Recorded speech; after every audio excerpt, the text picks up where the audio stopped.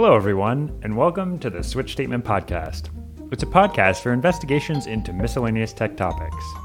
This is the first part of a show and tell where John shares a few entries in his pantheon of programmer quotes. Hey, John, how are you doing? Hey, Matt, I'm doing pretty well. How are you? I'm doing okay. If people are hearing some echo, that is because I'm in the new palace. The shell. Well, actually, this is the old place. I'm in the shell of my old apartment, so hopefully that's not too annoying. Nice. Yeah, you're sloughing off your husk and moving to your new mansion. Metamorphing into the new place. Or I guess it's more like the hermit crab. Yeah, right. So today we're doing show and tell, which is a show format. And tell, bringing it back. Heck yeah. Yeah, this is an ancient format for us, although we did just publish an episode that was show and tell. So for the listener, it might seem like it's not ancient at all. But yeah, we have not done this in a while. We've been doing the format where we read a book and discuss it. But for show and tell, the way it works is each of us brings a topic and we just sort of discuss the topic and the other person reacts, I guess, or adds to the discussion. So I'm going first. The rule is defensively related to technology. Exactly. Which is pretty expansive. Yeah, it's very helpful because it can sometimes be really hard to think of a topic that's interesting.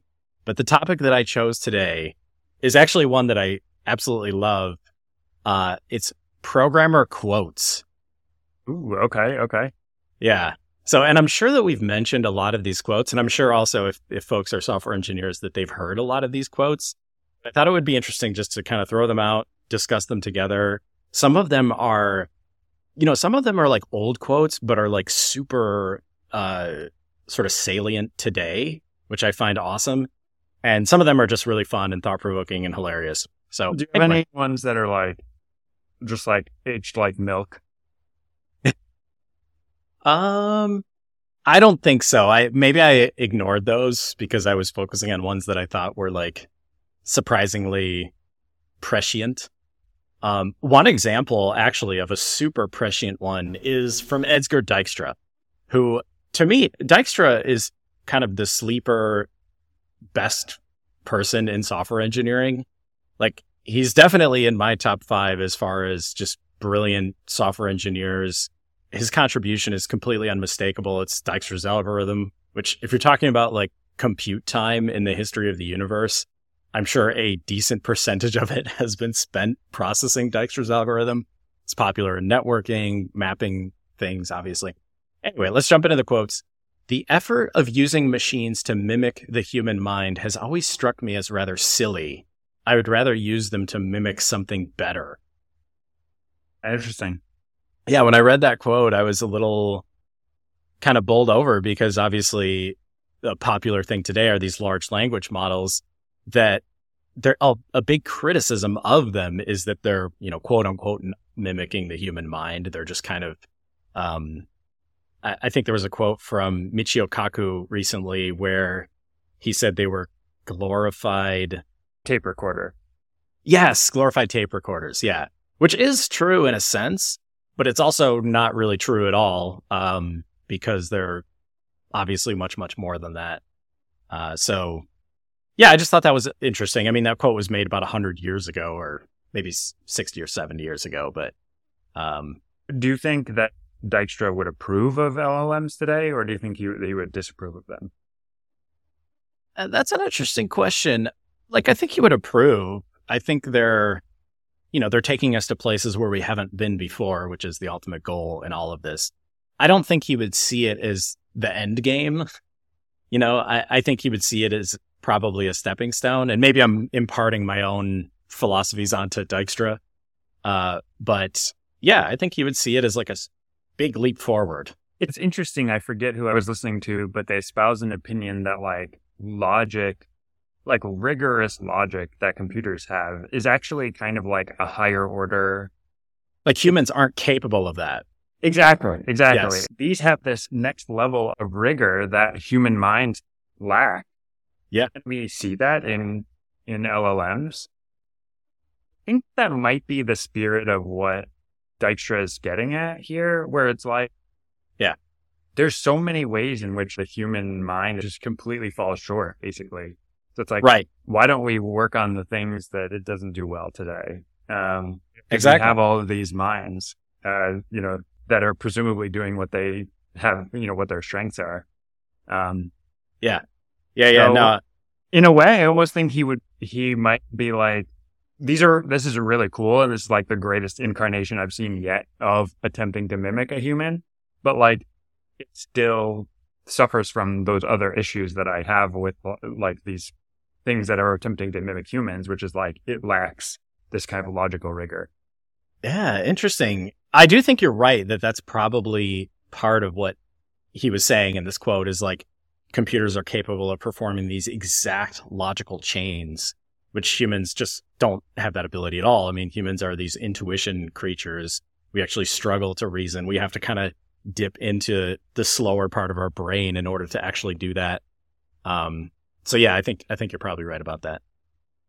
Anyway, let's move on to some other quotes.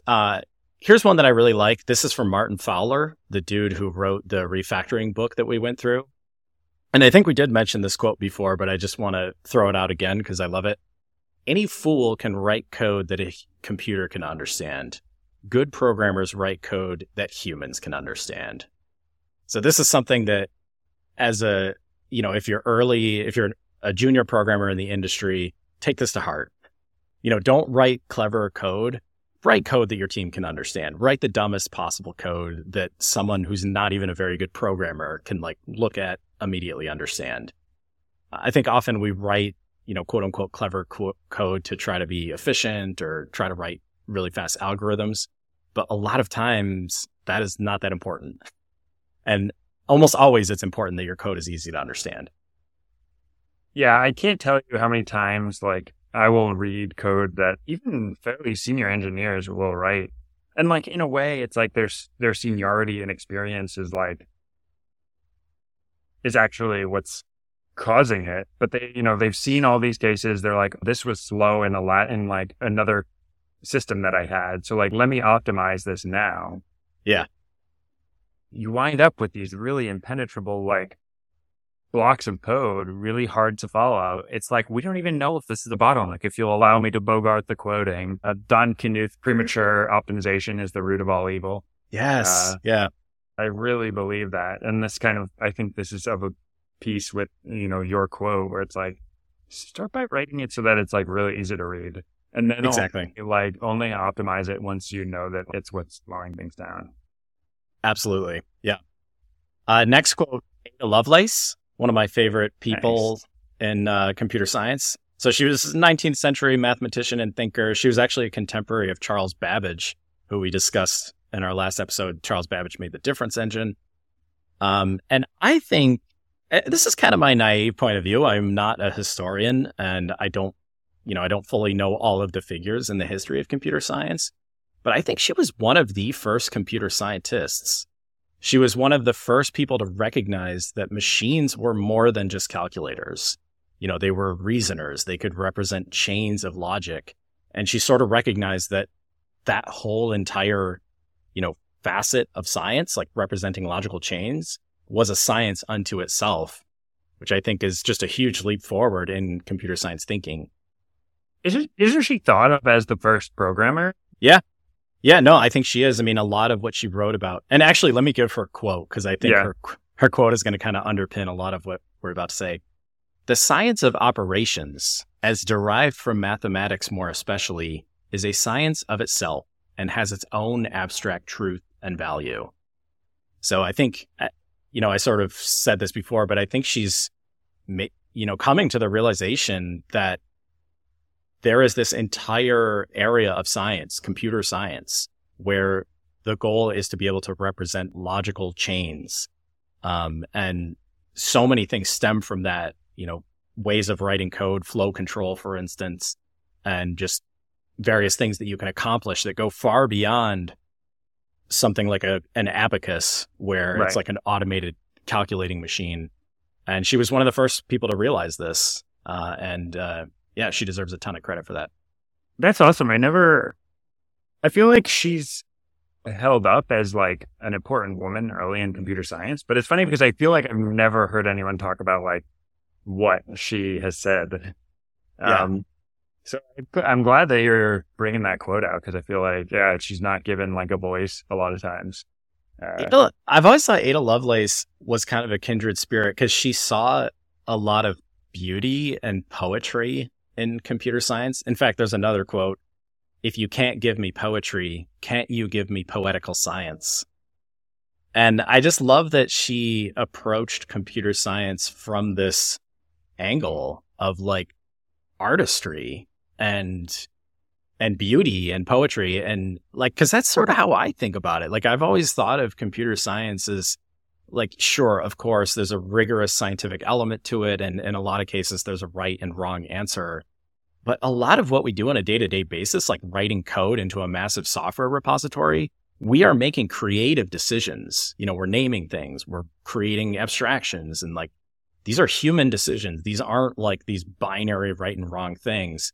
And I think Ada Lovelace was one of the first people to sort of realize that that's what this new form of science was going to look like.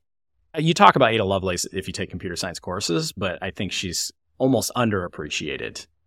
Oh yeah, no, I would say so. So maybe one or two more. Grace Hopper, another hero of mine in the computer science world. She was a Navy Rear Admiral. So she was a total baller in the United States military.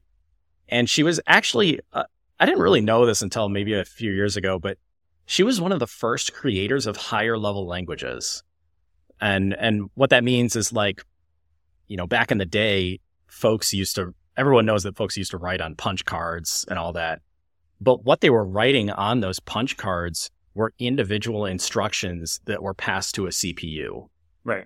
And that's an extremely laborious, kind of tiresome process, probably very error prone, very hard to represent, you know, higher level abstract things. A higher level language is basically a language on top of all that gets compiled into that.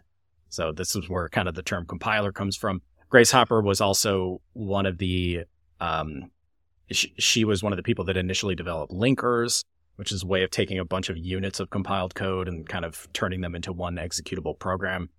So she not only was like way ahead of her time in terms of thinking, computer science thinking, but also she was an implementer. Like, she was a total boss. She just did these things and was a part of some of the most important early developments in software. So just a couple of quotes from her.